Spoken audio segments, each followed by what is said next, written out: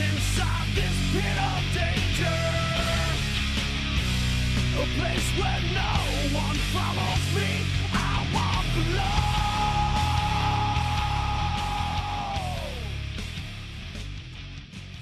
The eyes of the nation, the eyes of the world are on Knoxville, Tennessee, Harbin.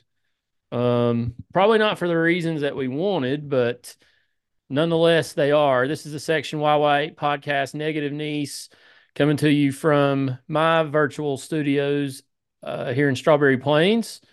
Harbin is coming to you from his virtual studios, also in Strawberry Plains. Big Montana is working tonight. He couldn't make the emergency pod, and Day Day Vol must be installing Biden internet because he says he's having internet issues tonight with some new internet. So prayers to Day Day as he works on his Biden internet up there in Morristown. Well, here's my theory. Since bowling works so much, maybe we can get bowling to buy Day Day some better internet, and then it's a True. win for everybody. You know, Big Montana said if he wraps up this account, this was a few weeks ago, that he'll be the new sponsor of the Section YY8 tailgate in the C8 parking lot. Wow. We'll see. We'll hold him to it at least Yeah. because we definitely need a sponsor, or at least for the show, so we don't have to do 40-minute Zooms and wait 10 minutes to log back in. I actually may have found us, Harbin, a better way. I'm working on it. I don't know if it'll work or not, but I may have some news on that on our end soon. But I digress. So we're going to break this up into two segments. If you don't want to hear about the NCAA issues that came out yesterday, then skip ahead probably around 40 minutes or so, and we'll talk about basketball in segment number two. But we're going to lead off today's show with the big news that came out yesterday that it's an investigation. It's not a no charges, or I don't know how else to say it. I don't think they file charges in these situations, but nonetheless, the NCAA is apparently looking into some NIL quote unquote infractions that Tennessee may have committed sometime in the past year or two.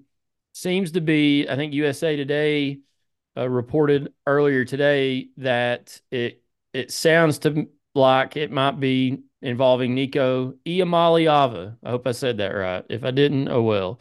Um, Harbin, we'll get into the meat of this in just a minute, but what's your initial thoughts? I didn't know what to think when I heard this yesterday because I didn't know about it for a little while. And I heard about it, I think, when I was eating lunch. So that I don't go to lunch till 1 o'clock every day. So it was a little bit later in the afternoon before I heard about all this, but I kind of laughed at it at first because I didn't think it was real. And the more I read into it, the more I was like, they're really doing this. The NCAA, they are really doing this. But what was your thoughts when you first heard about it yesterday? It was kind of the same as you because known Tennessee hater and overall loser Pat Forty was the one that put it out there, and I think he dreams of Tennessee's demise. Oh, absolutely, he does. I think that's all he wants out of his poor and miserable life, which is fine. I mean, everybody's got to have goals and aspirations. Everybody's Uh, got their thing, right? yeah, everybody's got their thing they're into, and that seems to be his. So, whatever. Obviously, it picked up a little bit of steam, and it is legit. Um, however, it's going to be really fun, and I think college football fans as a whole are going to unite around this and with Tennessee because this could be the slow burning beginning of the end for the NCAA, like the official beginning of the end. If the state of Tennessee and the Commonwealth of Virginia do win this, which I thought that was awesome. Yeah, I did not expect the state of Virginia to join in on this, and I haven't been able to read much into it this afternoon. I don't know why they've stepped into the middle of this, but I'm interested to find out why Virginia felt the need to get involved with it. I'm happy they are, but that was kind of a out of nowhere moment. earlier this afternoon when that came out. So basically, what's going on is for those that have been under a rock the last couple of days and don't know, it came out yesterday on Tuesday that Tennessee is under investigation for NIL infractions. A records request was immediately accepted, which they don't they have like 60 days in an open records request. Tennessee didn't hesitate to put this out, but I believe a letter was sent on Monday to the NCAA from Chancellor Donde Plowman of the University of Tennessee, Knoxville, where she says, quote, the NCAA is morally wrong for alleging that UT broke rules involving NIL, benefits for athletes. She goes on to say the implications of the NCAA enforcement staff's approach to date goes beyond just our institution, but also may harm many more student athletes who have done nothing wrong, all based on the administrative disputes of adults. This is a letter to the NCAA president, Charlie Baker. She goes on to say this is morally wrong and undermines the credibility of the NCAA stated interest of acting on or acting in the best interest of student athletes. Um, she actually goes on to say, in one part of this letter to Charlie Baker, he testified in front of Congress a few months ago and basically told Congress, who is a failing organization themselves, is one failing organization talking to another failing organization, NCAA, United States Congress. And he basically said he wants to have more dialogue, more open discussion, more meetings with member institutions to try to fix the problems that are going on. We talked about some of the problems on here a few episodes ago, and a lot of football coaches this past bowl season really went on some rants about how the NIL is out of control right now, and it is. And she goes on to say in this letter to President Baker that he said this in these congressional hearings to Congress that he wants to be more open, wants to have meetings and discuss this stuff. They requested a meeting, herself and athletics director Danny White, and it was denied to discuss this very topic. So not only did they deny the request, they go on to, previously say Tennessee was an institution of exemplary, um, I don't know how to say it. They did what they were supposed to do as far as reporting their infractions, dealing with the infractions under the Jeremy Pruitt regime. And not just 6 months later, they're telling us how awful we are. And in no sense in terms about it. But I don't understand. I haven't got to read a whole lot into this. I've just seen the letter that the chancellor sent. It came out here on Wednesday. Governor Bill Lee has come out in support of Tennessee. Senator Burchett, all these congressmen, not Senator Burchett, Congressman Burchett. A lot of political players are coming out in this. I think this is a lot. I wonder if this is a lot bigger than the NCAA anticipated it being, with all these people coming out, two states tag teaming to come against them, possibly more on the way. I mean, Well, that's the thing to me is did the NCAA think that it was going to get the comeback, the backlash that it's getting right now? on top of that, college athletics and college football especially has always had a ton of money circulating within it, with it whether it be TV deals, ticket sales, what have you. Well, when the NCAA decided to sign off on NIL, that introduced a whole new level of even more money. So you've got these big name players for all these universities across the country throwing a lot of their money to get these recruits. And you want to say like the quarterback from Florida, they cracked down on that a week ago, but they laid off on it because he decommitted. Like, so it's not just the Tennessee thing. It's like all these people that are throwing money into it, they're going to be pissed off if like these players become ineligible because the NCAA keeps moving the goalpost and making new rules every 3 or 4 months.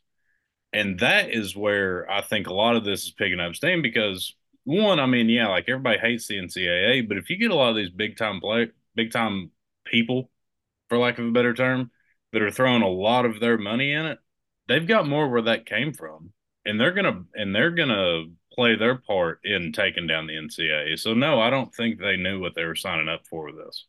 So she did say, it would have been my preference to discuss my concerns with you in person.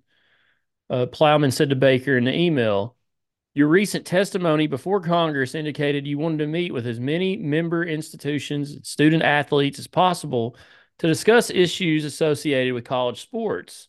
I'm sharing my perspective in writing since my December request for you to meet with me and our athletics director, Danny White, was denied. Um, I don't, the NCAA instituted some rules concerning NIL, I think about 18 months ago.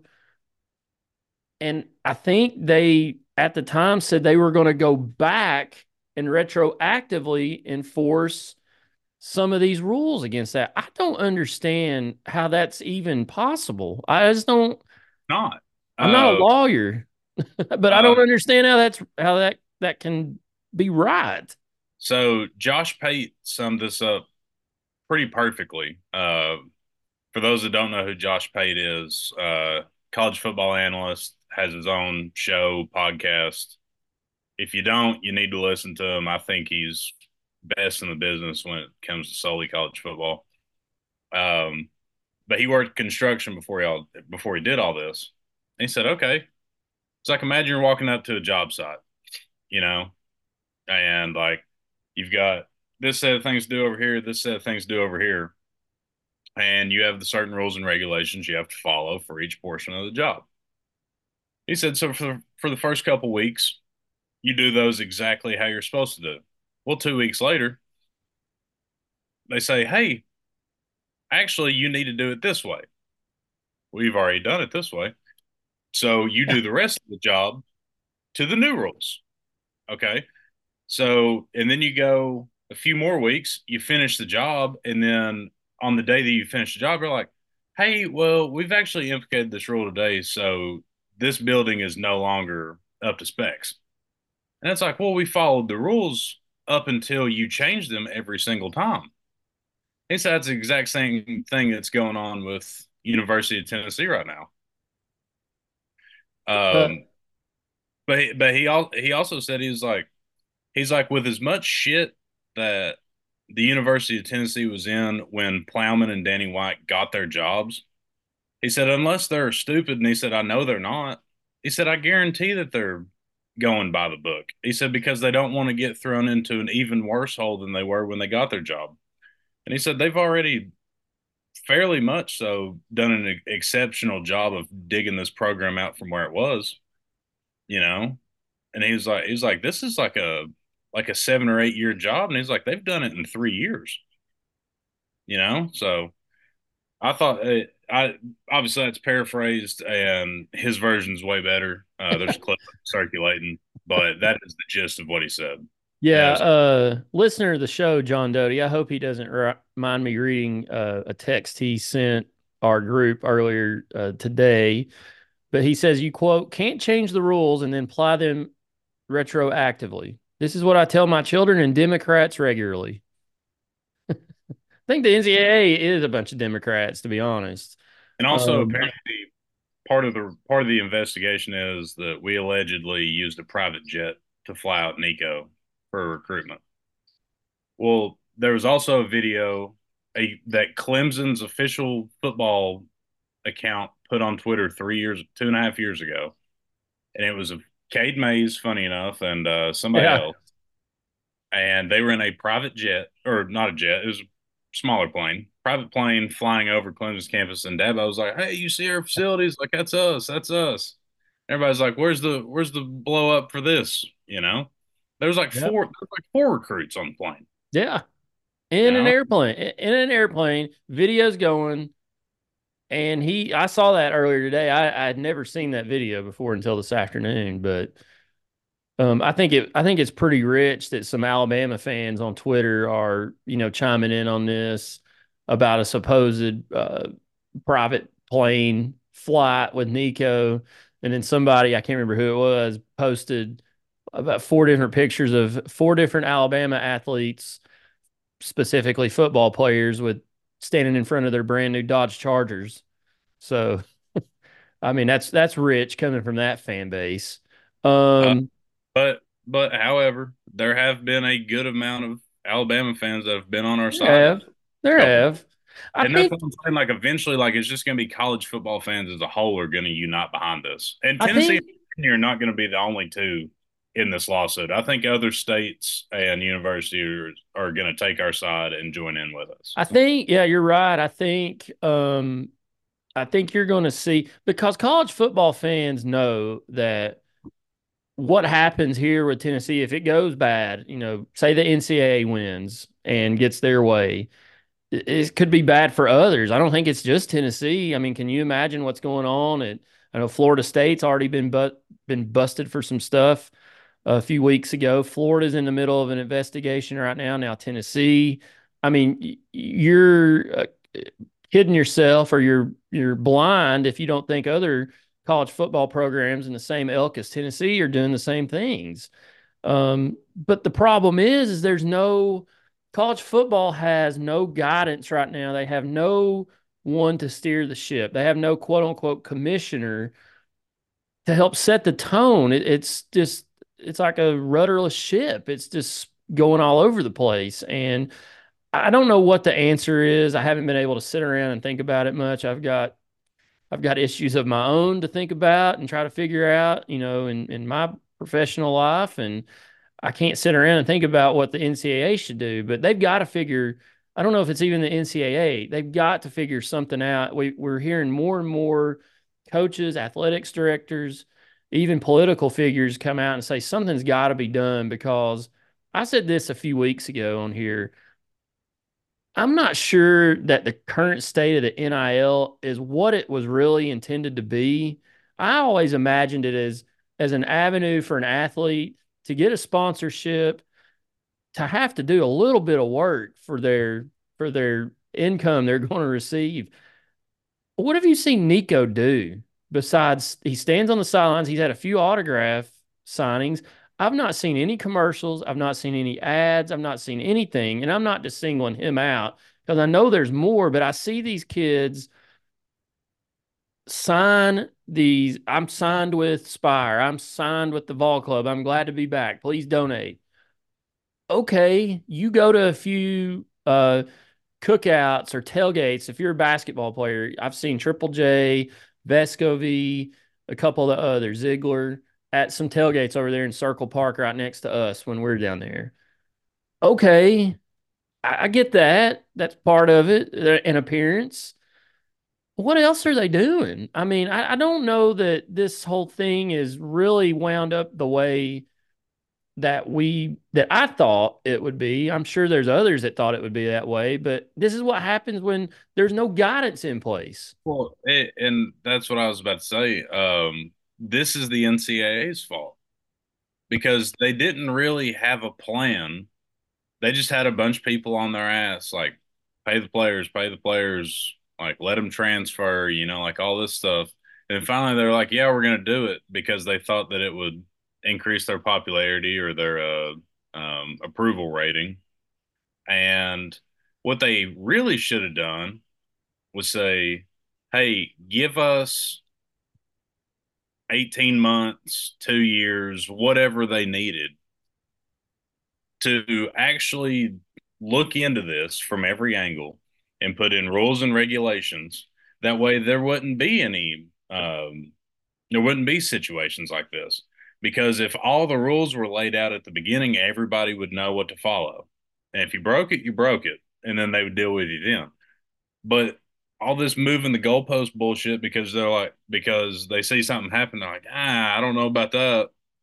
And then 3 months later, there's a rule behind it, and you're trying to punish somebody for doing something 6 months before the rule was instated, it's a nightmare. It's a shit show. That's the best way I can put it. It's that's all it is.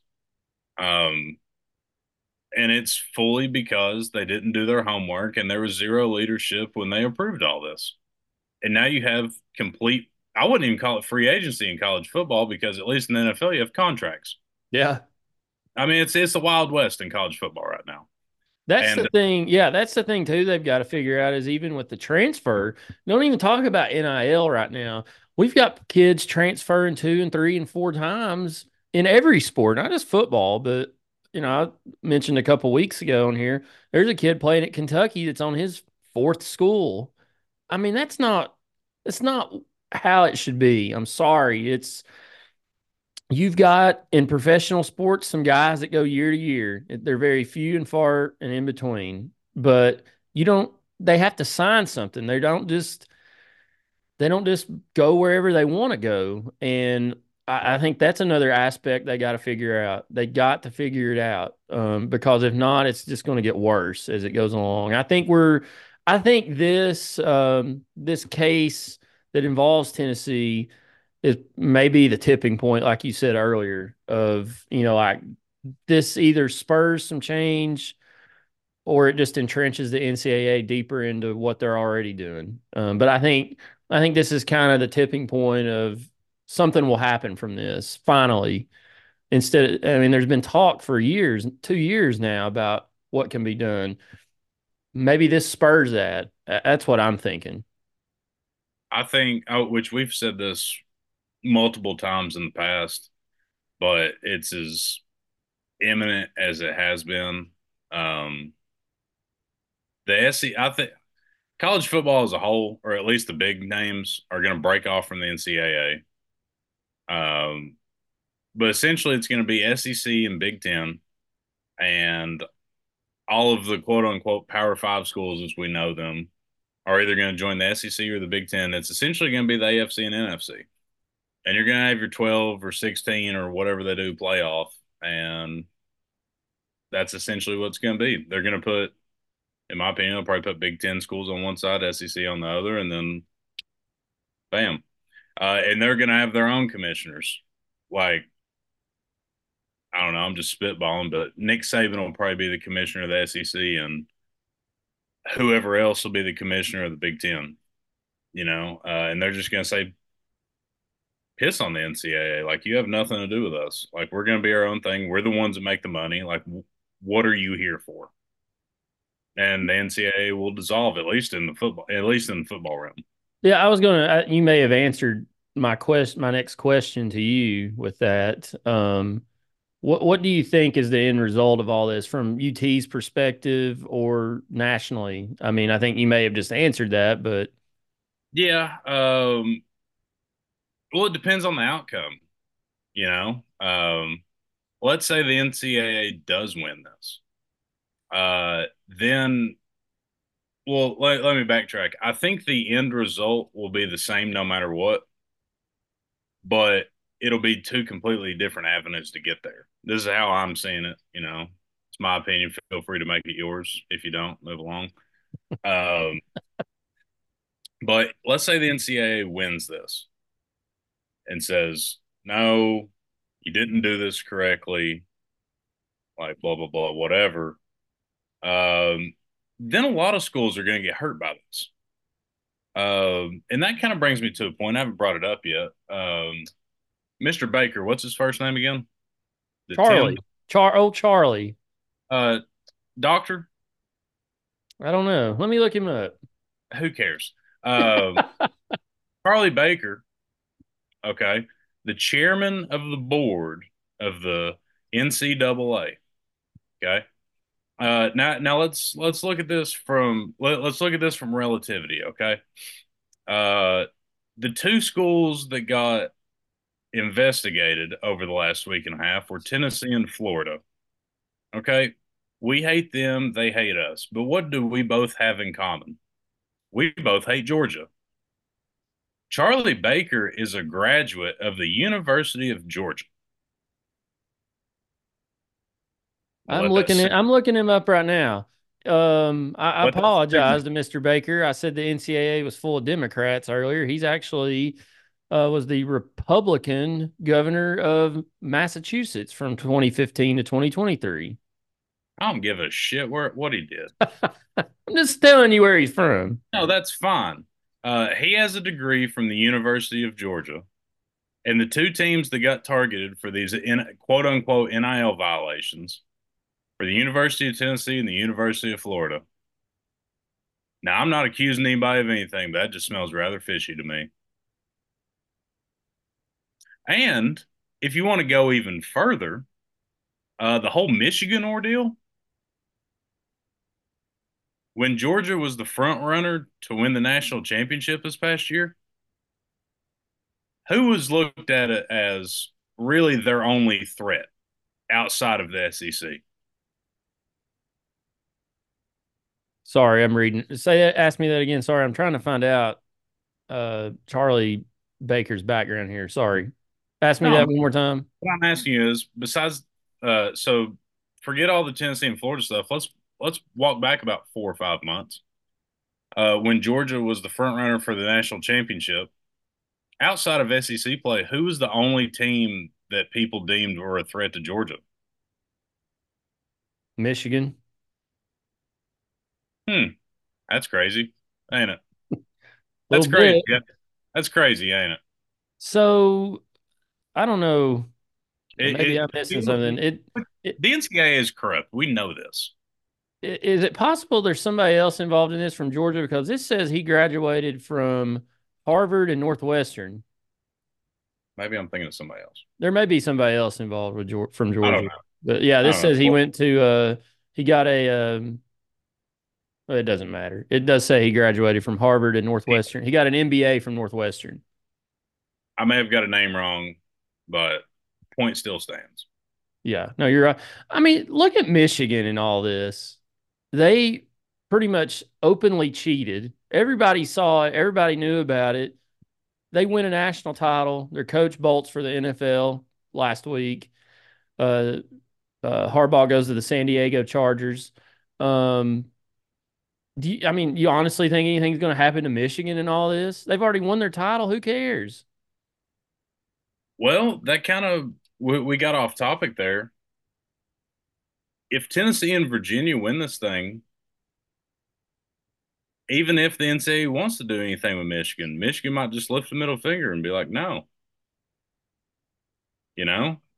which I expect. I fully expect the state of Michigan to join in on this with us, which I'm not 100% sure how I feel about that. Just to be honest with you, but I Hey, mean, we the kind more of the merrier. I say. no, yeah, that's what I'm saying. Like it doesn't matter like who you like or dislike. This is us versus them. Like tell you're a Star Wars guy. Think of it that way. The rebellion versus the Empire. You know, it's kind True. it's kind of that way. You know, And Charlie Baker is Emperor Palpatine. Maybe. Yeah, I don't I'm interested to see I like the business side of sports. I don't want to say this is kind of cool, but it's interesting to see how all this will play. It will be interesting to see how all this plays out because I think it's going to end up changing the landscape of college athletics. I don't know what that will look like, but again, I think maybe this is the tipping point for real substantial change in how NIL works in the transfer portal. Because all this stuff happen. I mean, you have different states with different laws on the books for this stuff now. The NCAA was so slow to react and not forward thinking and forward looking enough that the states had to come up with rules and laws, on how this stuff should work. So you've got different states all across the union that have different laws on the books. I found what I was meaning to say. The University of Georgia's president, uh, I'm probably saying this wrong, Jeer. It's Jere. Uh, we'll call him Jeer Moorhead. He's been on the board of governors for the NCAA for the last 3 years. Um, but he is chair of the board of governors. So that's what I was. There That's you what go. Okay, I got you. I. Wonder if I wonder if this guy's a He Demo. I wonder if he's a Democrat. looks like a He goofball. looks like a Democrat. Good grief. I'll have to look up. I'll have to look more into his political background because that would explain a lot. So, anyways, that was the big news that came out of Knoxville yesterday. Tennessee is. I don't. Is it really? Is it an investigation? I guess it is. I mean, it's not a formal. I think it's just discussions that the NCAA has had with the University of Tennessee stating that this is what's going on. So there'll be a lot more to come out of this over the next few weeks and months. Typically with these things, they're slow moving. It could take years to figure this stuff out, especially if it gets into the court system, which it sounds like it's going to. So I think this is something that's going to be hanging over not just the Tennessee football program, but the athletics department for a while, unfortunately. But one last question I had for you, Harbin. How excited do you think Pat Forty was yesterday or on Monday when he got, or whenever he found out about this? How rock hard do you think that guy was? Oh, I mean it was electric, an electric erection. But I want to know what his quote unquote source was. You know, because I feel like he would take a text from an unsaved number that could literally be me and be like, Tennessee's under investigation, and he would just roll with it. You know, um, but bigger than that, Don D. Plowman, who I've nicknamed Dirty D and Big D. Um, I would follow that woman into fire. She's been really good for the university. Yeah, She's been great. awesome. She's been awesome, but this move yesterday, she put up two middle fingers and said, "By God, don't you dare bring a knife because this is a gunfight." You know, like, and like you said earlier in the show, she's like, "We've done everything by the book. We've complied ever since our past mishaps under a different regime, and we have nothing to hide. So here, look at all of it." You know, I'm gonna be honest with you. I haven't seen Big D plow men like this since I accidentally clicked on the wrong video one time. That was a great text yesterday you sent. I was sitting in my office when you sent it, just laughing, LOLing out loud, as Rick Householder would say. Have you seen? I saw this today. The Sports Illustrated might be going out of business, but they put Chancellor Plowman on the cover of Sports Illustrated. I don't know if y'all can see that or not, but I'll try to put it up on the video version of this. Um, Hey, when a you lot of mess around, lot of great memes have come out. you find out. I know the Skybox text group yesterday was especially fired up, focused, and prepared. Lots of F bombs. I won't repeat what was said, but lots of F bombs pertaining to the NCAA, the failing NCAA, as they'll now be known here on this podcast. That was Um, the F bomb failing. yeah, that's it. Yes. But yeah, they I just I'm very interested to see where this leads, not just Tennessee, but college athletics, because I think this is, I hate to say it, it's probably something that was needed because you and I talked about, I can't remember who else was on here about the NIL a couple episodes or weeks ago, whenever that was. I don't think it's what it should be, and there's got to be some changes made to it. I'm all for NIL. I'm all for people making money and making, like these guys need to be, when NCAA football comes out on PlayStation and Xbox, these guys need to be paid to have their name, image, and likeness on that video game. I played the last, on PlayStation 2 for years with Tennessee, and you had Eric Ainge and Brent Schaefer and all those guys were on there. We all knew who they were, but it was just QB number 10, QB number 7. And I just think that's a load of crap that these schools and all these other institutions and companies and groups were making millions and millions of dollars off these adults.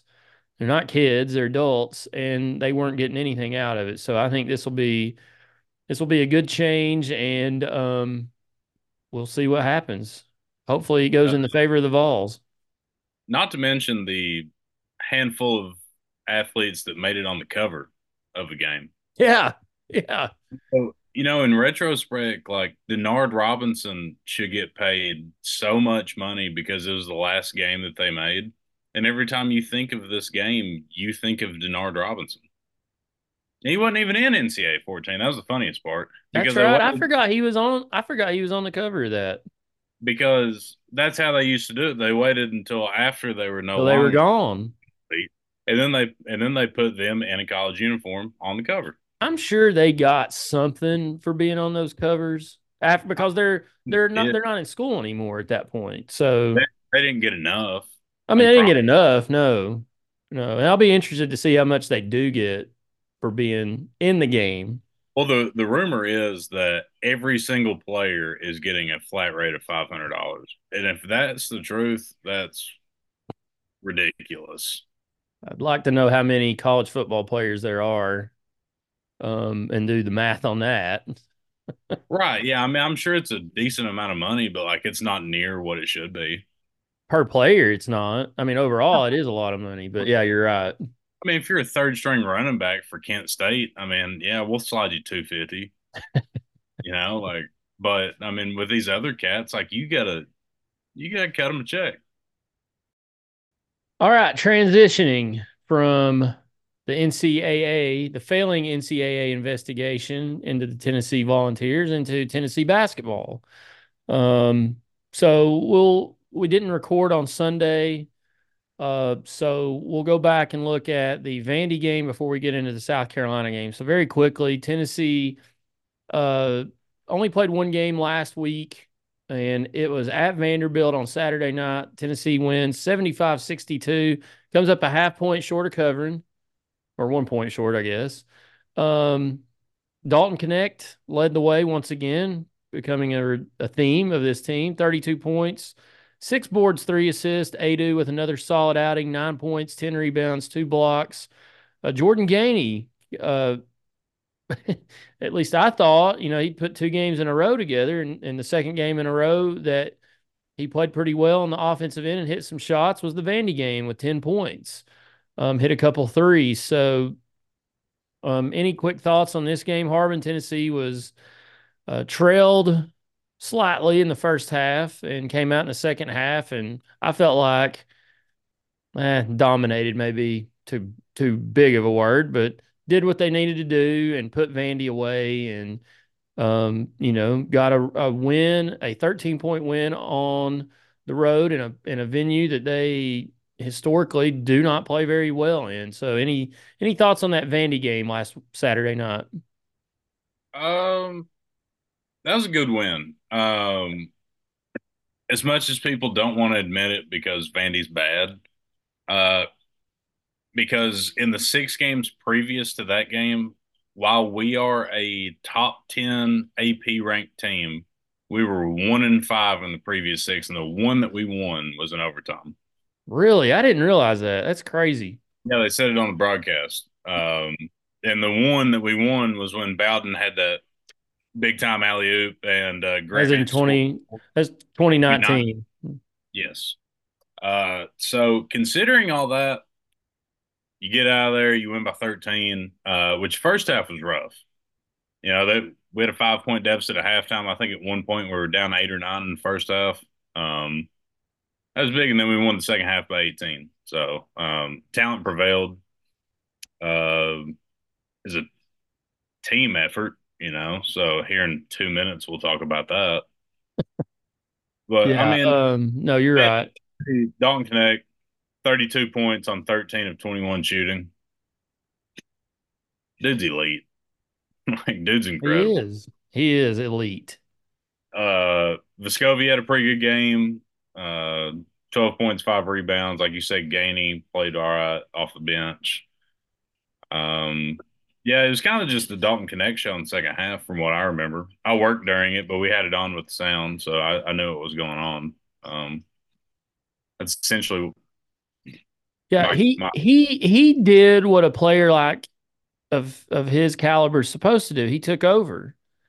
And that's what I think this, since Williams and Schofield, and that's what this program has lacked the last few years is somebody that we can give the ball to and they can take over and do what they're supposed to do.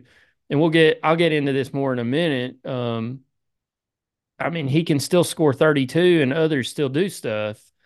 And that's what happened against Vanderbilt. That's what happened against Alabama. There was a couple others did some stuff on their end.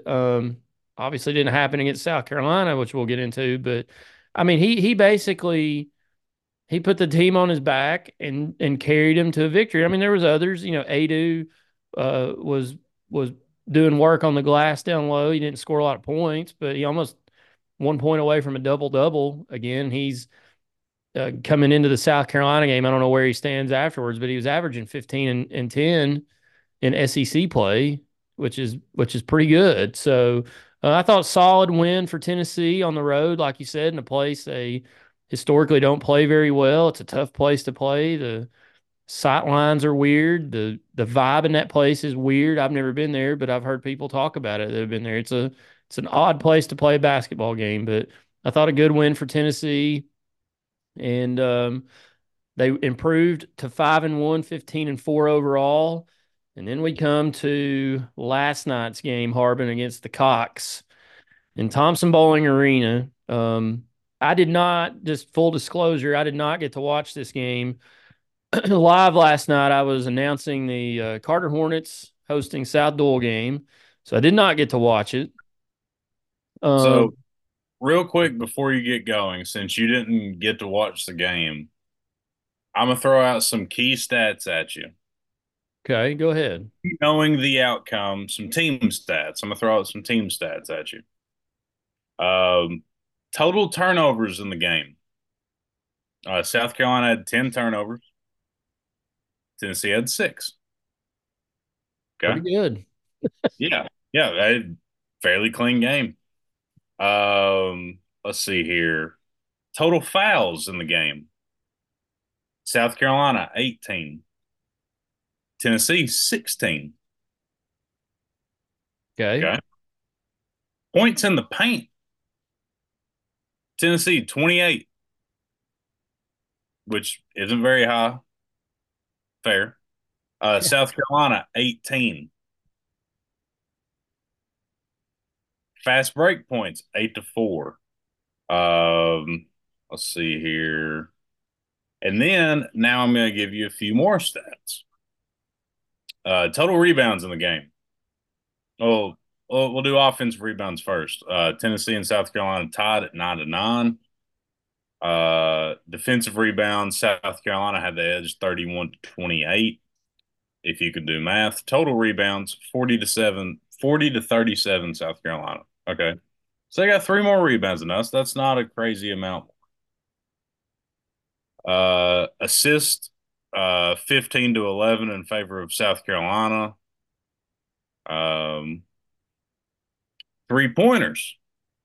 South Carolina hit 10. Tennessee hit 5. And now free throws. South Carolina hit 15 of 18. Tennessee hit 12 of 20. And we lost by 4. We lost by 4. All right, now let's break it down on the Tennessee side for player output. Keep in mind, I love these guys. Leading the charge is Dalton Connect. He had 31 points on 11 of 24 shooting, 3 of 8 from the 3-point line. Tennessee made 5 as a team, by the way. Santiago Vescovi made the other 2. Let's see here. The tied for second on points for the Tennessee Volunteers was Jonas Adu and Toby Awaka. Spoiler alert, they didn't have 17 apiece. They had six. Six. Oh, wait, no, I apologize. I skipped over Vescovy. Vescovy had I 10 was about to points. say Vescovy had 10. My apologies. Vescovy had 10. And then after that, you had Adu and Awaka at six. And then you had uh, JP Estrella in 4 minutes. Got you 2 points, 2 rebounds, and an assist. And in 30 and 32 minutes, respectively, Josiah Jordan James had 2 points, and Zakai Ziegler had 2 points, which on Ziegler's end were free throws. Did not make a field goal. Josiah Meshack played only 15 minutes and didn't get up a shot. Seems interesting. Jordan Gainey played 23 minutes. Jacked up 3 threes. Spoiler alert, didn't make any of them. Just interesting game, especially at home, you know, which Nease and I have argued the last 20 hours or so. This was a trap game. And Nease agrees with me in that aspect. We agreed on the definition of a trap game, which I'm not going to get into that. But your 13-point favorites at home. In my opinion, I think a lot of people thought this was going to be similar to the Ole Miss game, like a team with a good record that hadn't really played a ton of teams, and they get brought back to earth by a legit contender. And shots didn't fall for us, and we got exposed a little bit. And I don't think we were looking ahead to Kentucky. I think that bit kind of gets wore out a little bit. Like, this team knows that South Carolina is pretty good. Personal opinion. But even Rick Barnes said it after the game. He said at some points, like, especially in the second half, like, we didn't know what to do, so we just stood around and waited for Dalton to bail us out. And that's not good. Because there's going to be games where Dalton Connect does not score 32 points. Spoiler alert. It's going to happen. It's going to happen. There's going to be games where he scores 8 to 10, and somebody's going to have to step the hell up for us to win a ball game. And if you're the number 5 team in the country, you've got to have one of those guys. And I can't 100% like in my chest say that currently on January 31st of 2024 that we have one of those guys outside of Dalton Connect. We do every once in a while. Like, every once in a while, Triple J will step up. Every once in a while, it'll be Ziegler. Every once in a while, it'll be Adu. But on a night in, night out basis that you count on Connect to score 25 plus, there's not really a guy that I can point to. It's probably Adu, but he's subject to get bullied by somebody that's got more muscle mass than him. There's not anybody on the team that I'm confident that I'm like, they can score. They will score 14 points tonight, and they'll help us out. I keep thinking Ziegler might be that player, but he had a dud, 2 points last night. I mean, he was nowhere to be found. You can't Think do that. Think if he just scores 8 points last night. Hell, just give me 5. Just give him 5. Give me 5. You took a lot of the I had, and I'll post it on the video version, but I had some notes here. I thought, and full disclosure, I did go back and watch the first half. I did not get to watch it live. I was following along best I could, the score and what was going on. I did not get to watch, the game live, but went back and watched the first half, and I was like, you know what? I've seen all I need to see. I know what happened in the second half, so I'm not going to sit here and torture myself. But A couple points I wrote down was and it's probably not a huge deal, but I think the -3 rebounding margin. Um, I didn't get to do I don't know what South Carolina's rebounding margin was coming into the game, but Tennessee's +6, right around +6 boards a game. So that was a, 9 rebound turnaround for this team, a difference in rebounds. The 12 of 20 free throws is a little concerning because they shot pretty poorly. I think 14 of 22 against Vandy on Saturday night. And they turned around and did it again at home against South Carolina. 5 of 21 from 3-point range. Tennessee's averaging 9 3-pointers a game. And I'll talk about more about that in a moment. I don't know where they rank in that category now, but coming into the game, they ranked 121st out of 300 and something teams in America. So above the top half, or in the top half of that category. But just I don't know what it was. They couldn't make shots. They could not score. They missed a ton. Rick Barnes said it after the game. We didn't deserve to win. We missed probably 10 layups and 8 free throws. So do the math. I mean, say That's you a say you make 5 layups, that's 10 points. So that's 69 points. Nice. And say you make 3 more free throws. That's 3 more points. That's 13. Let's just say that's 13 points out on the court because you're rarely going to go 20 for 20 from the free throw line. So say they make 15 out of 20 and 5 of those 10 layups. Tennessee wins by double digits. They win by with double digits if they do what they're supposed to do. yeah, with a one-man band.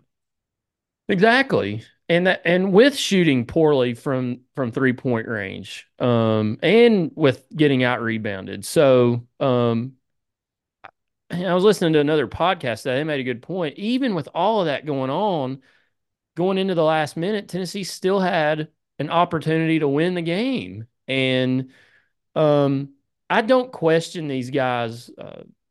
Some will question their heart, some will question their want to. I don't question that. I saw all I needed to see out of them after the game last night. I believe it was Connect, Triple J, Meshack, and a couple others. I don't remember who, but they were out in the court. They were out at Thompson Bowling Arena shooting after the game. And that may not sound like much to some people, but most people after a game, you've played for 2 hours, especially starters, the last thing you want to do is go back out and practice. And those guys took it upon themselves with no coaching to go do that. So I think these guys want to win. They want to bring home wins here to the fan base, to the school.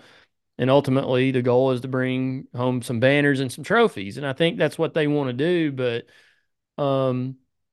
I think the thing that was disappointing to me last night, if you'd have told me we lost to South Carolina 63-59 at Colonial Life Center, I probably wouldn't have been that surprised because of the way college basketball teams play on the road this year, especially. But it being at Thompson Bowling Arena, that's what you're in the friendly confines of TBA, and you can't shoot any better than that. And again, I don't think it's a want to thing. I don't think it's a heart thing. I say this quite a bit. Basketball is a simple sport. You got to put the ball in the basket. And Tennessee just couldn't do that last night. Now, I think there were some things on that I saw in the first half on the defensive end that bothered me a little bit because I saw a little bit of it at Vandy. They were gambling more than I saw them, or I'm used to them gambling on passes and trying to intercept passes and deflect balls, and it cost them. And I don't think they did a very good job of defending the 3-point line against South Carolina. They had way too many open looks from the perimeter. So that's something they got to look at. I don't think we should just sit here and talk about the offense. I mean, it was poor, and Tennessee only gave up 63 to South Carolina. So you look at it on the outside like, well, that's pretty good defensive effort. But there was some things that cost them down the stretch defensively from highlights I've seen on the defensive end. But it boils down to they got to be better offensively. I was reading where they went from sometime in the 17-minute mark to around the 3-minute mark in the second half and made one field goal. In 14 minutes, they made one field goal. You cannot do that. I don't care who's out on the court. Connect can't allow that to happen. I'm sorry, he can't with a player his caliber. But my question is where's our super seniors at? I know Vescovy had 10, but he's kind of been MIA. But Triple J is the one who's been MIA. I sent you all this earlier today, but I went back and pulled just his offensive stats during SEC play, which is 7 games. He is 9 for 38 from the field, 23.7%, and is averaging 3 points per game.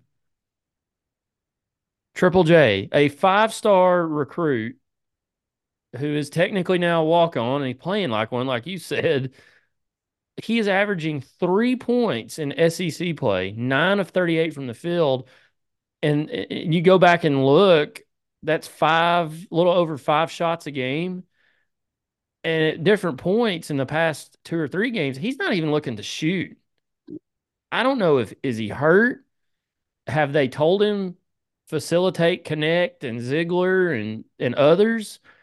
I don't know. I'm not in there to know that, but something's changed with him. When the calendar flipped to 24, he's not been the same player. I don't want to speculate. He doesn't look like he's injured, but he is playing like a totally different basketball player right now. I can't put my finger on it, Harbin. I mean, I'm not going to pretend like I know what's going on within the program, like day to day basis. I mean, there's some people out there that do, but just from what I've seen, and hell, this is his 5th year, so like we have a large sample size with this cat, you know. When he gets into these lulls, I think he gets timid. You know, I don't want to use that word. That's what it feels like. It feels like he gets timid a little bit, you know? Like, I don't want to say afraid to screw up, but I don't know. It's like when he's rolling, he's aggressive. You know, like, and I love when he gets a guard or a smaller forward on him and he takes him in the post. I think that's his bread and butter, or at least in my eyes, that's what it's been while he's been here. Um, but we haven't seen any of that since, quite frankly, Thanksgiving time. You know, I remember earlier in the year, which I saw a funny Twitter exchange. Somebody was defending Triple J starting over Connect, which that's aged like milk. Uh, but back then he was playing that good. You know, like he was probably our first or second best player in the Maui. You know, um, but I don't know. I mean, I don't know if it's psychological. I don't know if it's physical, uh, sociological. Hell, I don't know. It's interesting though, and if we are going to make any run whatsoever and not be a round of 32 exit like we all have in the back of our head, he's got to play better than 3 points a game. I promise you that.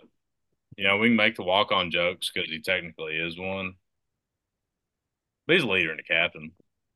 You know, like you've got to get your shit together if we have any sort of thought of making any type of run. But that goes for Vescovi too. You Yep. know, um, like I'm not like we're just not going to dog only Triple J here. Um, hell, Vescovi scored 12 points against Vanderbilt, and we're all like, oh, he's back. Hell, it's 12 points in 40 minutes, bud. You know, like we're used to a lot more from him. And I understand a lot of the shots that he would normally take are getting taken up by Connect. Mm-hmm. Fully with that. That's fine. But I would like to see in SEC play Vescovi start to hover around like the somewhere between 12 and 15. I think if those two between them get somewhere between 8, 10, 12, 14 every night. And then Gainey chips in an 8 to 10. And Ziegler gets his 15 or whatever it may be. This team is one of the best in the country. I'm gonna go down with the ship. I will. I was telling somebody earlier today, I will go down with this team because I really believe that they have what it takes to make a deep run in March, and others around the country believe that as well, and that's why I'm not freaking out about last night. There's some out there that will. This isn't college football, so we shouldn't. But they do have some things they need to clean up.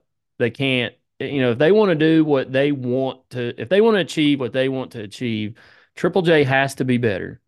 Vescovy has to be better. Those two have to be better. There's just no ifs, ands, or buts about it. They have to be better. Um, so, excuse me. I don't want to go too long on the South Carolina game because we got other things to discuss. But I wanted to talk about this last week. Um, and we didn't, or on Sunday we didn't record, but I called this "Connect the Dots," Harbin. And I basically went back and looked and was comparing Tennessee's offensive output last year to this year. So very quickly, Ken Palm last season, Tennessee had an adjusted offensive rating of 111.3, which was 64th in the country. This year, now this is prior to South Carolina. I haven't had a chance to go back and look at numbers today. I do know that we dropped to number 28, but leading into this game, we were number 18 in adjusted offensive efficiency. Last season, Tennessee adjusted defense was number 1 in the country. This year, we're number 2. That stayed the same last night or after last night's game. Points per game last year. Here's where you start to see a difference. Points per game last year, Tennessee was at 70.8. Prior to the South Carolina game, Tennessee was at 79.5. That's a jump from number 175 in the country to 43. So pretty good.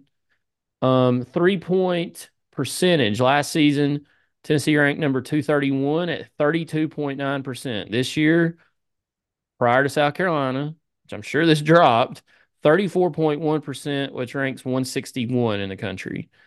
So quite a significant increase there. 3-point field goals made per game. This is something we talked about off season. I talked about it on the Hoops Southbound podcast when I've been on there. 3-point field goals made per game. Tennessee last year, 7.7 per game. That ranked 121st in the country. I thought with Dalton Connect coming in that he might be able to change that game, and I think he has, obviously.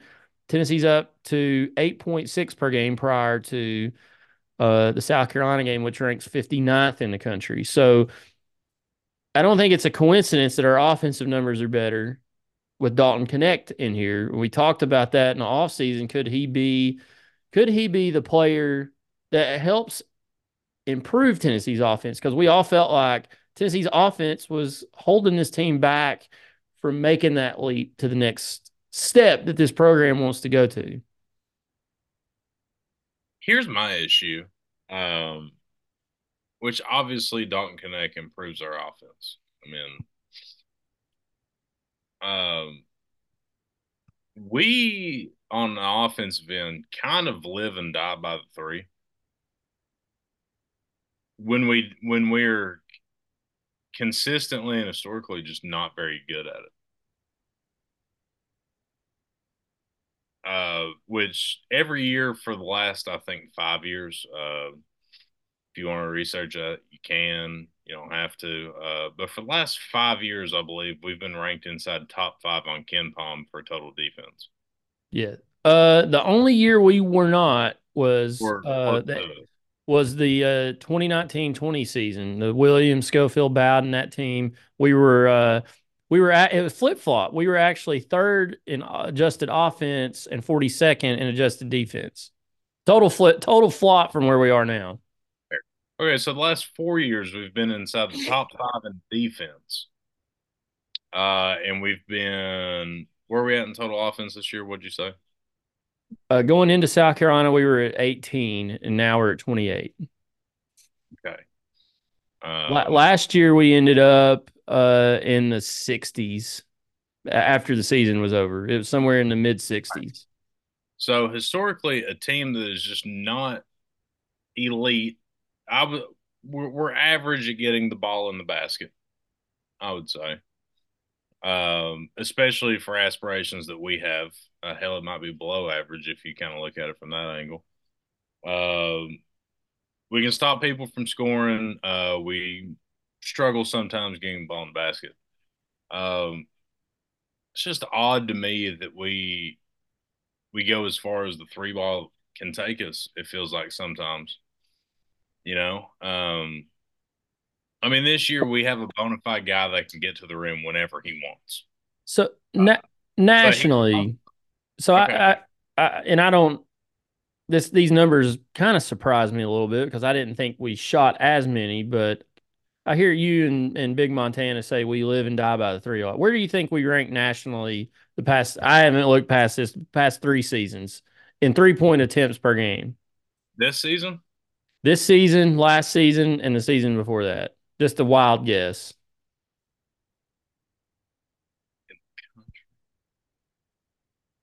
Because we're higher than I thought we were. I'll just say that. like closer to number one, you're saying?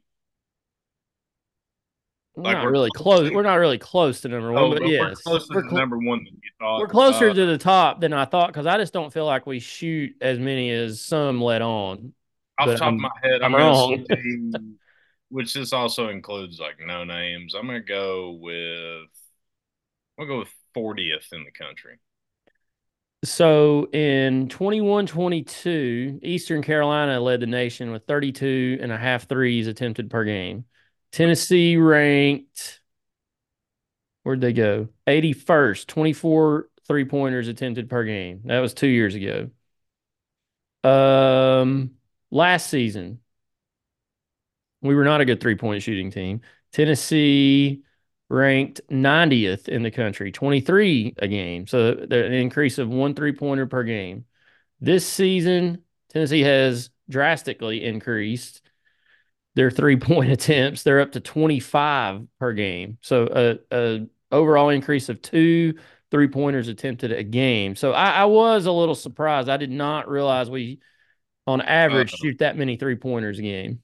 but also we'd have to do a lot of math on this, and obviously we're not gonna do it tonight, and I probably won't ever do it. But I would also like to look at the numbers of total field goals taken per game of all the teams above us or around us. Like look at the ratio of total shots to 3-point shots. Because the last 3 years we've kind of played like half court offense fairly slow. Like I would venture to guess that at least 2/3 of those teams in front of us all those years were run and gun, like 7 seconds or less.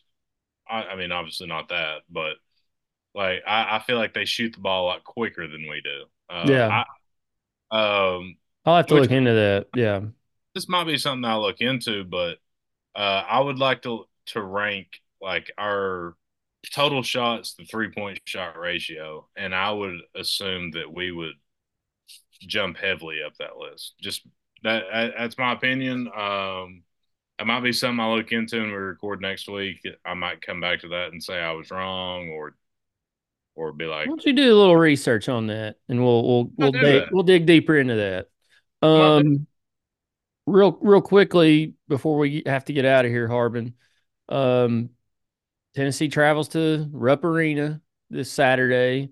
While Wildcats are on the ropes right now as we're recording against Florida in overtime at Rupp Arena. It's not good for So both teams good may be limping into this game Saturday. We'll see how that one finishes up. But I got some info on the screen. But for those that are just listening, Kentucky, uh, prior to the conclusion of this Florida game, they're 15-4, 5-2 in the conference. Net ranking of 23, KenPom ranking of 20, offensive rating of 9, defensive rating of 70. That's where they're kind of weak on in their aspect of their game. But what's your thoughts? Can Tennessee go up there, right the ship, and bring home a W from Rupp Arena? They fared fairly well under Rick Barnes in that building. Can they do it again? we 1,000,000% can, you know. But will we? That's way two different questions What that do you you think just. the line will be in that game? Kentucky will be favored. Um, Last uh, I looked, the Tennessee the BPI was favored to win 60%. So I don't know what that means, but the line in the game, it won't be a lot. But I'll give you a range because line tells you who's going to win. It'll be between 1.5. It'll be between like 1.5 and 4.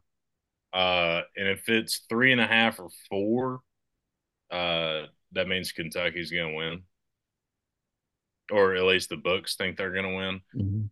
Um, I expect it to be 2.5, 3. Um, You think a because one possession game? yeah, I mean, we're good, they're good. Like it's a very highly anticipated game. We kind of shit the bed, going into the matchup. Kind of put a blunder on it, just a hair. But I mean, this is two of the top three teams in the SEC going at it, and it's a rivalry game. Like a ton of eyes are going to be on it. And this game always goes either way. We always split with them, so if we win this game, we'll lose at home. And if we I get dog walked, we'll beat them at home. I mean, I've it's I've just been I've been saying since I think the start of SEC play, this was one that I had penciled in as a loss for Tennessee, just because it's on the road and how teams are playing on the road this year. And this Kentucky team, seems like it plays better at home than it does on the road. Obviously, not tonight against Florida, but yeah, I think I had this as a loss. I'll be interested to see the line, but like I said, the BPI has Tennessee winning, but we'll I can see. promise you one thing: if Jonas Adu, Ziegler, and Triple J combine for 10 points, we're gonna get blown out of the damn water. I can promise you that. If they go for 6-2 and 2 again, we're done for. Um, you can't just roll in expecting the Great White Hope to drop 40 and he just carry you to win. You've got to get. I would love to see a Triple J like 15, 16 point game. I'd love to see Ziegler get like 12 and 6. Because we're gonna need it. And I think Well, on top of that, like even if you do get those guys, I really do think the X factor is how Jonas Adu plays. I really do. Because in our losses, he's played bad. In our wins, he's played great. That's kind of, I mean, you can follow the win and loss. There might be one outlier, but for the most part, that's the barometer for this team. he's a Uh, key play. He's a key player for this team. I've said it if for a while. He is. if Adu has 15 and 10, like he was averaging before the South Carolina game in SEC play, I think we beat him, unless everybody else just absolutely shits the bed. But if he goes out there and he has 5 points, 4 rebounds, and we have to play a walk up for 20 minutes, we're gonna get beat. I mean that's kind of all it comes down to. Um, which I said this a couple of weeks ago, but I really want to swap Estrella and Awaka's minutes, but that's neither here nor there on this discussion. If my life was on the line, I say we lose on Saturday. Just to be 100% honest with you. I think it's a quick turnaround for us to figure out scoring 59 points at home when one of your players had 31 of that. But I hope they prove me wrong. I hope Yeah. we score 80 and beat them by 12. Good thing about this Tennessee team is they're veteran laden. They've had a lot of guys that have been through this before, so hopefully that helps them. But looks like Kentucky's going down, Harbin, so it will be a matchup of two teams that lost a game coming in. I actually kind of like that though, because it makes that Florida win Tennessee has look even better. Tennessee That's right now, I was sent somebody this earlier today. Tennessee has 8 top 100 wins right now. And you could say they have 9 if you count that exhibition game against Michigan State, but we're not going to count that. So, anyways, Tennessee, Kentucky, Saturday night, 8:30, Rupp Arena. All eyes will be on Lexington. And hopefully Tennessee wins. Maybe I'll get Gavin on next week. We'll see. He always comes back when Tennessee beats Kentucky. We'll see. But um, that's this week's show. We did an emergency pod here on Wednesday night to discuss the failing NCAA and the Tennessee loss against South Carolina and the win against Vandy. We'll hopefully be back this Sunday night to record. We'll have a recap of the Kentucky game and look ahead to Tennessee's games next week. I don't know who they play. I haven't bothered to look, but we'll keep on keeping on here as the season trucks along. The quest to get to Arizona, Harbin. God, I hope the Vols can find a way to get me there to the Final Four, but one game at a time. One game at a time. I mean, you can probably go to the Waste Management. It's in Phoenix. Yeah, but it's next weekend, so I'm not going to that. If you want to go to Arizona that bad, I would. No, I don't. I honestly don't. Okay. All right. Well, appreciate everybody listening. Shout out to the Nashville listeners, Laura and the ladies wherever she works, listeners of the show. Shout out to you all. They love it every week when we get a new episode out. So appreciate all y'all listening out there. Appreciate everybody, the hundreds and hundreds around the world that listen to the Section YY8 podcast. Remember, you can get us anywhere you get your podcast. We're also on the YouTube and social media at Section YY8. For Harbin, I'm Negative Nease. We'll see you guys next week on the Section YY8 podcast.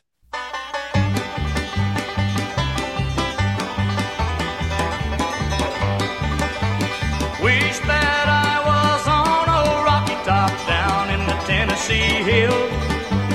Ain't no smoky smoke up on Rocky Top, ain't no telephone bill.